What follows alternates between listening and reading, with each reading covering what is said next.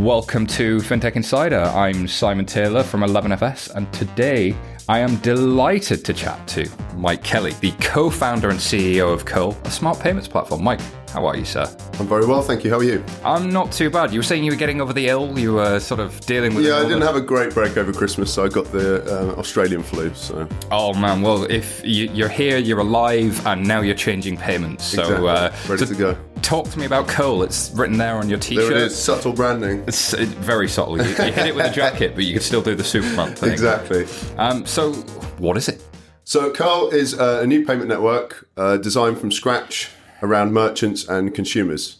It works via usernames and bank transfers and is built around open banking and the opportunities that's developed in the market. Wow, you've practiced that elevator pitch, haven't you? So talk to me about usernames. You mentioned usernames. So this is like a Twitter handle sort of thing? Yeah, so on the Curl network, when you join the network, you pick a username, and that works very much the same as Twitter or Instagram. The reason we picked that is because it's a very sort of commonly understood idiom for identity. So that's a fancy way of saying everybody's used to having Twitter handles and Instagram handles. And so we thought building a network based around that same kind of idea of identity was actually quite a powerful concept. So it's not dissimilar from Square's cash tag idea? Yeah, very similar to that. Very similar to that. I think the difference between that and what we're doing is we're fundamentally not really a layer on top of the card networks. What we are is a network. So we're not Curl Pay, we're not Curl Wallet. We're Curl and we're a network. And so what we've done is we've actually built a network from scratch around open banking APIs. So this is more like connecting the dots between the accounts themselves and the ability to move money. Exactly. It's kind of like a kind of namespace that sits above account numbers and sort codes. So it's kind of an abstraction layer for interaction above the layer of sort code and account numbers. What Payam always should have been. All right, so talk to me about the business model. How are you going to make any money out of doing a network that just moves money around? So we have a kind of three pillars, I guess, to our business model. I think in the short term, there's the business model around transaction fees. So we charge merchants a service charge per transaction. That's about 50% of whatever they pay for card transactions. So that's a pretty standard business model. It's kind of the vision of the company that over time, probably over the next sort of 15, 20, 25 years, that market will start to kind of collapse a bit and that transaction fees will kind of cease to be a business model. Mm-hmm. Well, we've seen that with regulation to a certain degree, that transaction fees have started to get squeezed. So it seems logical that that's going to happen more. So you're looking at a very different model of making money than just fees. I think as the business evolves, we're going to get more into obviously data. So I mean, data is a huge part of the network. Our transactions, our smart payments include the line item data in a transaction. So when you make a payment, you get a digital receipt which has all the line items you bought, and it even includes the loyalty and reward you're getting. So if you were buying a coffee from a coffee shop, you get a receipt that showed the coffee you earned, but it will also include the loyalty points that you got from the coffee shop that you were buying from. And we can use this data to kind of provide brands with aggregated insight into their consumers. So importantly, what we wouldn't be doing is we wouldn't be sort of providing that data on the whole to a third party. What we'd be giving them is a platform where they can understand their consumers in an aggregated way. So that kind of talks to who is your customer then, because you're talking about people making purchases in a merchant or a retail location. I'm guessing then your customers are the retailers, or is it the consumer themselves? Who's using Curl? Who's buying from you? It's a good question. So we have a relationship both with merchants and with consumers. So we have a consumer app. We're a cross-merchant app. So it's not a white label product. When you join the Curl network, you download the Curl app from the App Store and you pick a username on the network. And when you interact with brands and retailers through the network, it's through the Curl app. So we do have a relationship with the consumers. But ultimately, when we think about sort of selling in our pipeline, that's actually the retailers. So often when you build a network, you're faced with a kind of chicken and egg scenario, a two-sided market where if you don't have consumers, then it has no value to merchants. If you don't have any merchants, it doesn't have value to consumers. So what's interesting about the approach that we're taking and about payments in general is that merchants actually already have a relationship with the consumer. So it's actually the case that as long as we can incentivize the merchants to push customers off of paying with card and onto paying with Curl, we actually sort of overcome this what would be assumed to be a two-sided kind of chicken and egg problem. And we've seen this a little bit, number of banks, but also a number of merchants. Probably in the US, I think Walmart has their own payment initiatives. We've seen Tesco in the UK has their own Pay with Quick. I think so. There's definitely a business case that I think some merchants have seen. But then how does that business case translate to a merchant? What does that actually mean for them? Why should they move from Visa and MasterCard and Amex that have great acceptance and lots of people with cards in their pockets to a new payment method? No, I mean, it's a good question. So I think one of the key elements of our proposition, obviously, is the reduction in transaction fees. So it depends on the sort of scale of the merchant as to what that fee actually is. But to give a sort of ballpark idea of how much more cost effective we are, we're at least 50% or whatever they're being charged by their card processor, which for, a large organization like John Lewis or any kind of grocery store or large retailer, that's not an insignificant entry in their P&L. So that in and of itself is fairly compelling. There's also other elements. So our payment method is what's described in the kind of payment world as a push-based mechanism rather than a pull-based mechanism. Right. And what that means is that when a retailer takes a payment from a customer, they send a request for payment. So they'll ask you to pay them. They don't take the token from you and pull the money out of your bank account. And to cut a long story short, that leaves the merchant in a situation where they have no liability for fraud on our network. So they don't have to deal with anything like PCI DSS, and they don't have to deal with handling sensitive information like credit card details. So we'll get into some of the fraud and some of the complications around the costs and some of the advantages of data in a little bit. But let's just deal with the great white elephant in the room. It's January the 16th today. Open banking has begun.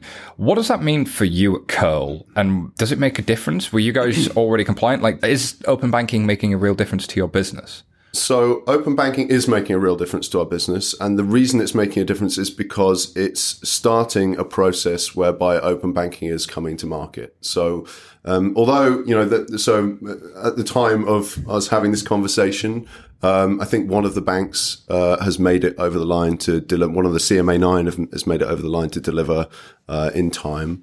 But I think having the APIs in market is one thing. The most important thing for us is that open banking is on the agenda of major UK retail banks. So it's made, for the first time, it's made building a new payment network possible. So up until now, the banks have effectively kind of monopolized control over a customer's account. If you have a bank, whichever bank you bank with, they control which pipes get connected to the account that you have with them. And that's been the case forever. What open banking has done is it's kind of massively shifted the tables, and it's given autonomy to consumers and merchants. And it's made building a network that's designed around the needs of consumers and merchants possible, because banks no longer kind of hold control over the customer's account.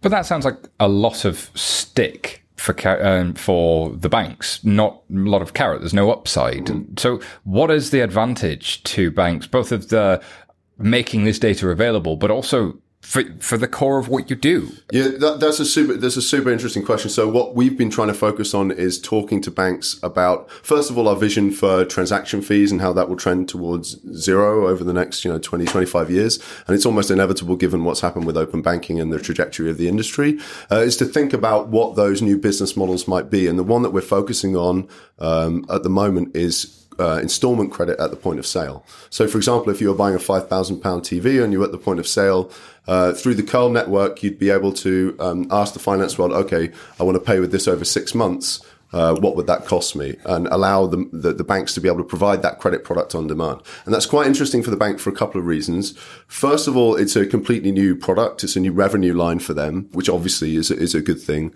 But secondly, it's a much more efficient way of the bank being able to deliver credit to customers. If you have a £10,000 credit line on a credit card, from the bank's point of view, that sits on their balance sheet, but you might only, let's say, use £3,000, £4,000 of that credit. So the rest of that credit is dead, but it sits on the bank's balance sheet. Whereas if instead the bank is allocating the credit at the point of need, it's a much more efficient way of the bank allocating credit. So it's less costly for them and more efficient. So it's credit related to the purchase, but we've seen credit at the point of sale for many decades in many countries.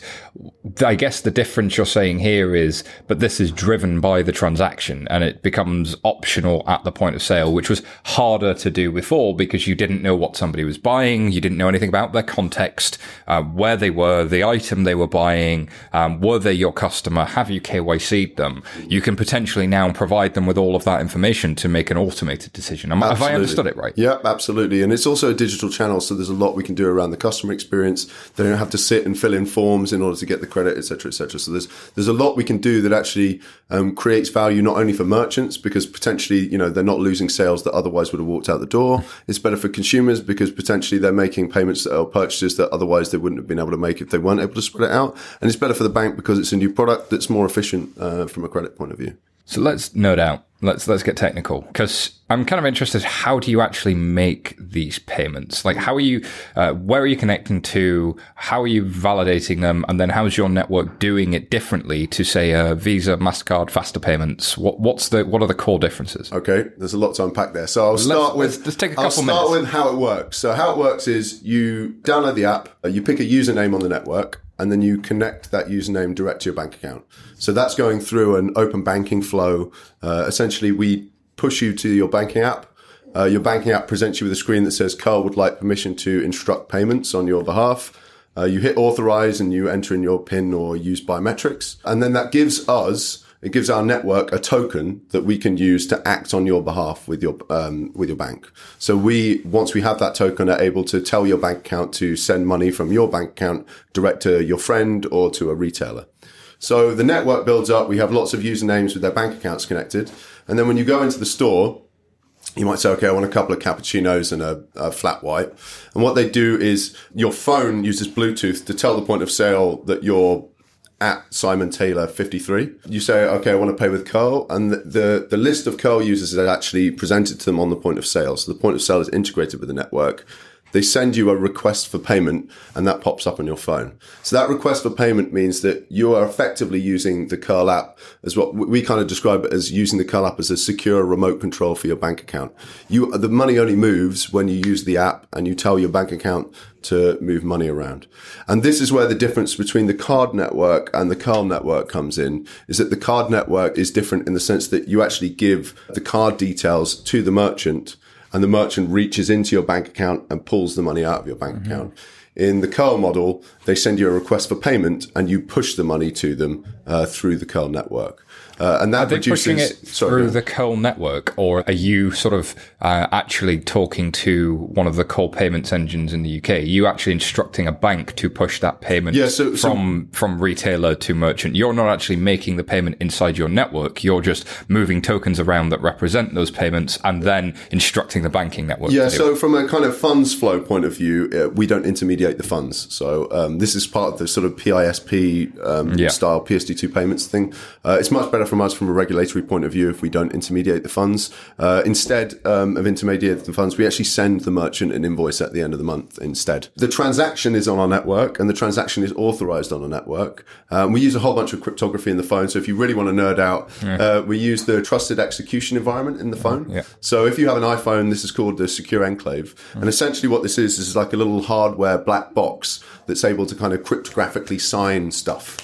And so when you get a payment request in, the app, when you choose to pay, will challenge you to use your biometrics. And what's actually happening there is the Secure Enclave is being asked by our app to sign the transaction. And the only way the Secure Enclave will ever sign the transaction is if you use your thumbprint or Face ID on an iPhone 10. And that actually is really good from our point of view, because it means that our app doesn't actually have control over the private key that's used to sign the transaction, which essentially just means if the consumer authorizes the transaction using biometrics, we actually have cryptographic proof that the customer took that action, and there's no way for us to forge that signature. It could only have been done by the consumer. So on the one hand, you're pretty secure in that you're using the latest and greatest technology these phone devices can offer you. On the other hand, you're pretty secure in the fact that you're not actually moving money, you're just instructing a bank to do it on the customer's behalf at a later date. So effectively, you've built, as you use the term auths, an authorization network, but for sort of local clearing. Yeah, authorization. So identity and authentication, authorization are big parts of our network. And then there's also this kind of customer customer experience bits. There's a lot that we've done around experience in store, the payment flow online. We built loyalty and reward into the transaction. So we've done a whole bunch of working with merchants over the course of the last sort of 18 months to figure out what their needs were and figure out, if we had this payment layer, what would the ideal payment network look like? And a lot of them, point to having loyalty built in seamlessly. But also, ultimately, especially for small, medium-sized retailers, consumers only use about 4 or 5 apps on their phone, and they tend to be network apps. If you're a Starbucks or bigger retailer, potentially you have the kind of distribution to get away with having your own app. But if you're in a sort of SME-style retailer, encouraging a consumer to have an app for every single retailer they deal with is not great. So a lot of those features that those small, medium-sized businesses want to see in their or they would want to see in a bespoke app that was for their brand, we can actually build those features onto the network, and therefore they can provide that digital experience to the customer without all the overhead of having their own app. But isn't the same true for yourselves? Don't you also risk being an app that's not one of those 4 or 5? Because what I'm referencing here is what we've seen in China with Alipay and WeChat and so on from Tencent, in that they've become part of the social operating system of that entire country, and payments are baked right in. An authorization network like yours could equally fit into WhatsApp as it could to any messenger app from Facebook or even Instagram. You could slot it up behind that experience. And I guess from a merchant's perspective, and even from your perspective, how important is the Coal app versus the Coal network? That's a good question. So I think Facebook or any of the big technology companies that already have consumer distribution could start to enter this space, and almost definitely will. I think that's inevitable, and it's a challenge that we have to meet as a business. WhatsApp is a good example of a business that, in theory, everybody could have said, well, why are you starting that business? There's already Facebook, there's already et cetera, et cetera, et cetera. All these businesses could produce. And the reality is that they came up with an experience and a value proposition that resonated with people, and they grew. And so our vision is there's nobody really in the UK that's executing on this. There's a few propositions that are entering into peer-to-peer, but there's nobody who's really looking about the kind of consumer experience in store and online from a kind of consumer payments perspective. So we're focusing on that angle to begin with, because we think we can kind of create a step change in customer experience. So it's really taking that startup approach to how do I create massive growth as a growth hacker, as somebody who's launching a product that you believe is better, rather than saying, hey, I'm going to attach to all of these other things. It's really, you believe you can drive that growth. Yep. So I was struck by this concept of auto pay rules and payments requests. What's an auto pay rule? So auto pay rules is a kind of engine that we built inside of the network.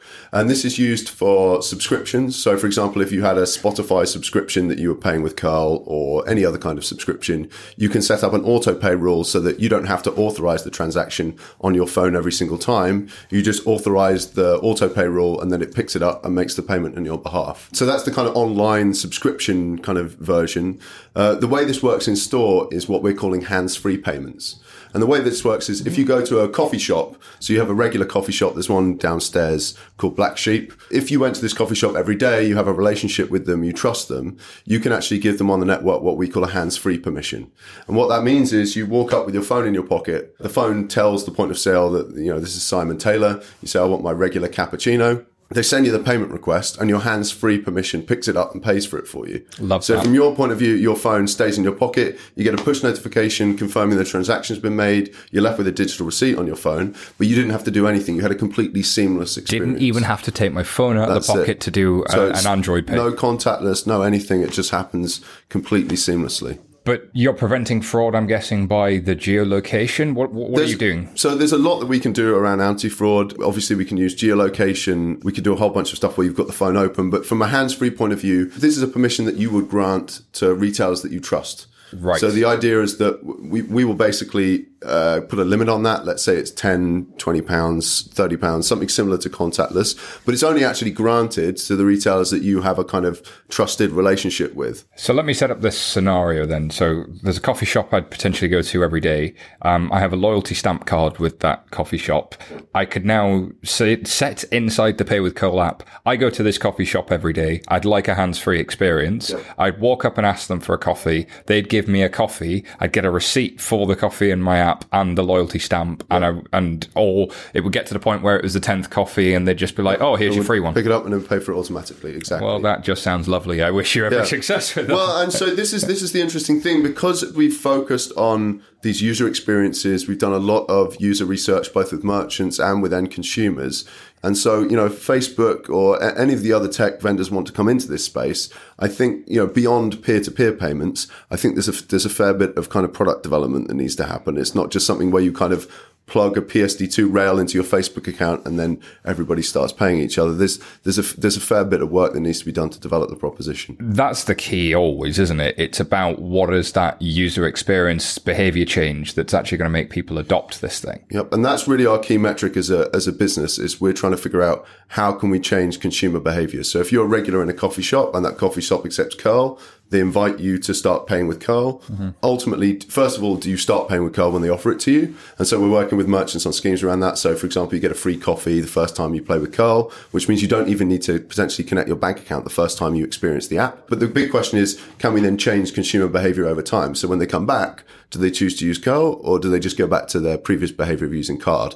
And this is actually one of the things that Apple Pay and Samsung Pay and Android Pay have actually failed quite badly on, which is that, especially in store, they haven't really changed consumer behavior. And most of the metrics show that although they saw quite a lot of uptake in the very early stages, quite a lot of that has dropped off, and they actually haven't managed to change consumer behavior in store. They're largely serving niches. People who can't carry them cards with them for whatever reason are able to use them. But if you can use card, people tend to prefer them, which kind of makes me think, are people not just going to prefer card to using Curl? Our feeling is that by kind of including loyalty and reward, by setting up things like hands-free payments to improve the customer experience, and by working with merchants ultimately to incentivize consumers to change their behaviors. So, for example, it might be if you pay with card, you get 7 coffees and the 8th free. But if you pay with Curl, you get 6 and the 7th free, for example. And so this is why it all comes down to aligning the incentives of the merchants.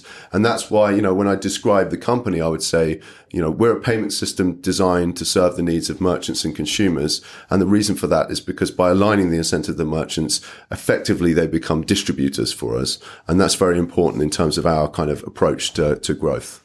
How's that going? Good. So we're kind of constrained in the sense that we're looking at East London.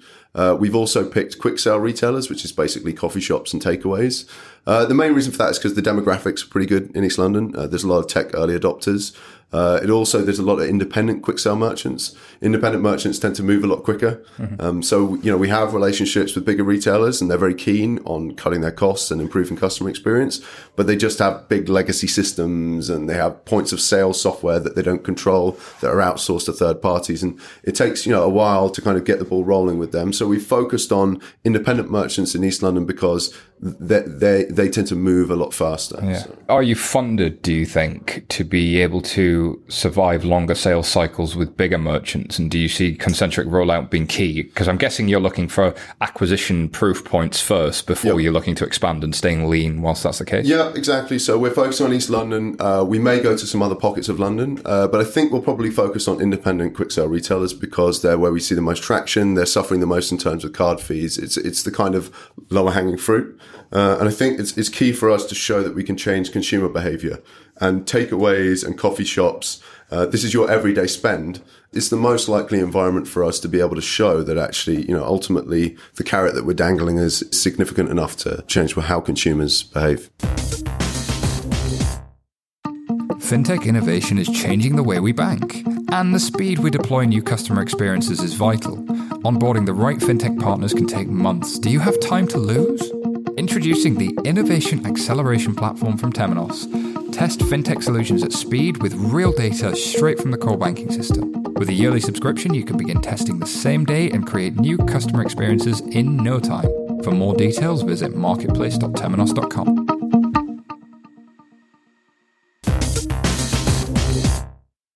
So let's tie this all together.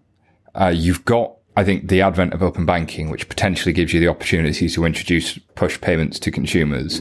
By finding these new user experiences like the autopay, was it? The hands-free payment experience, you can potentially both reduce fraud, increase conversion to merchants, and have some benefits to banks in terms of data and being able to push credit. Yep.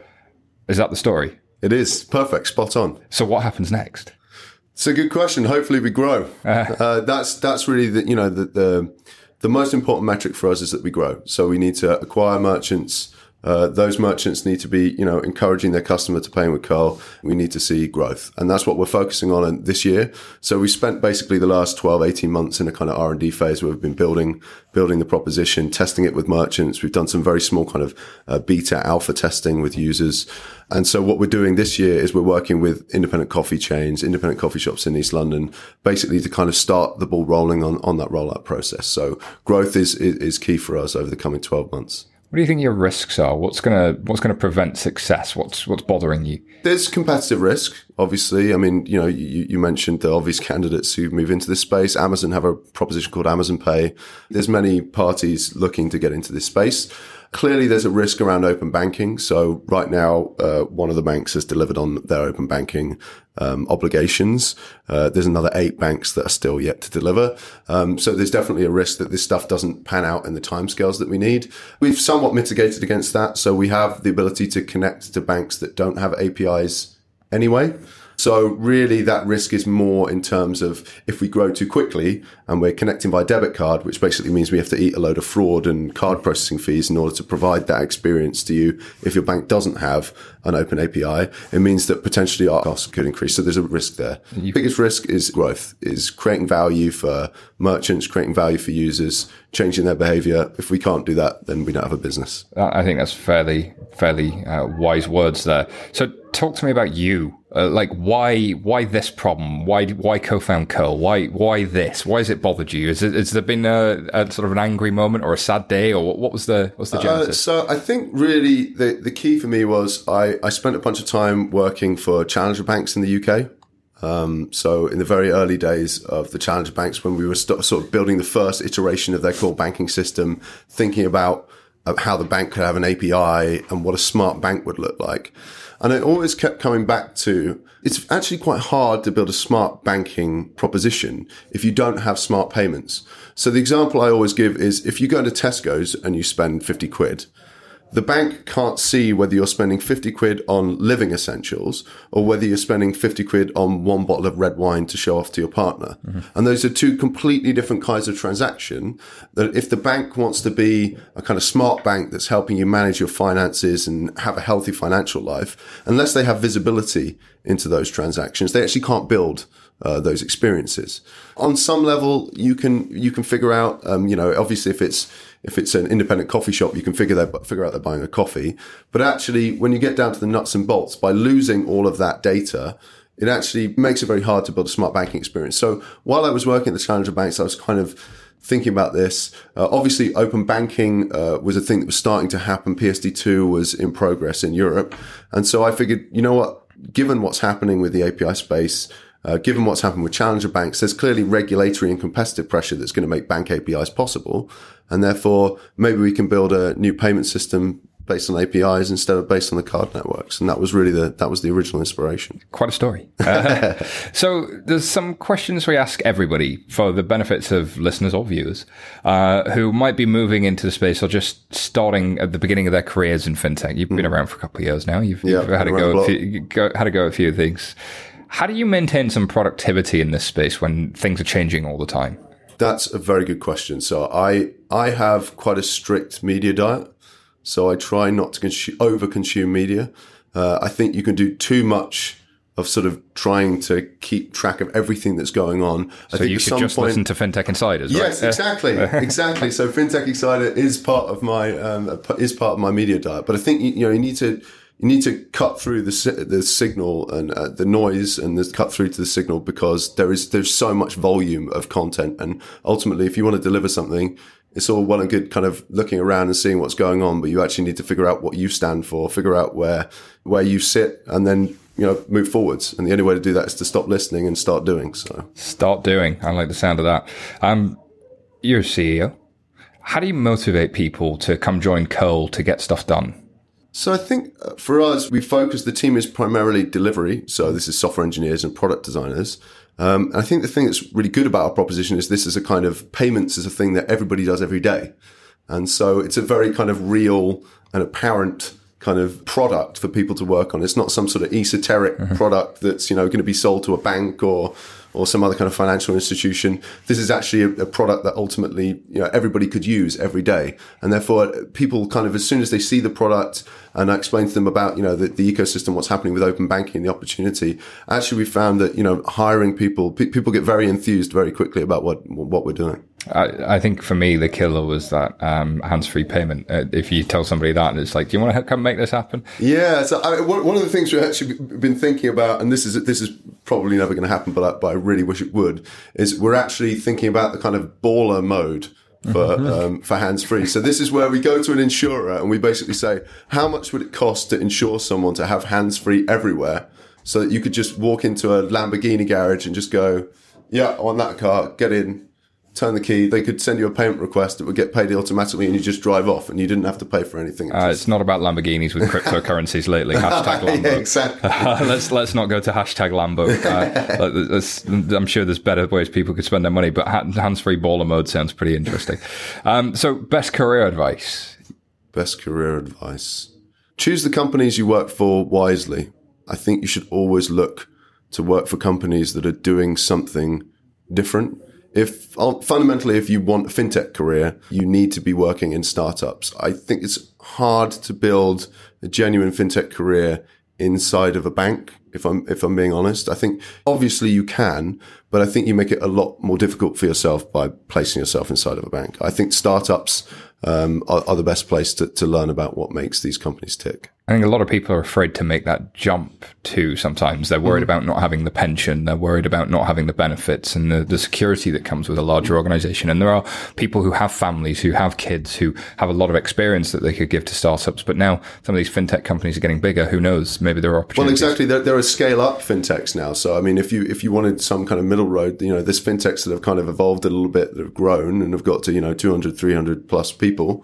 And those are, those aren't quite so risky in terms of taking a job with them. And there's lots of interesting problems to solve where you can get really dug into the details. Whereas if you're in a sort of larger organization, you're more abstracted and more kept away from the underlying, technology or the underlying business processes. So last but not least, where do people find out more about you and Curl? Okay. So paywithcurl.com or @paywithcurl on Twitter.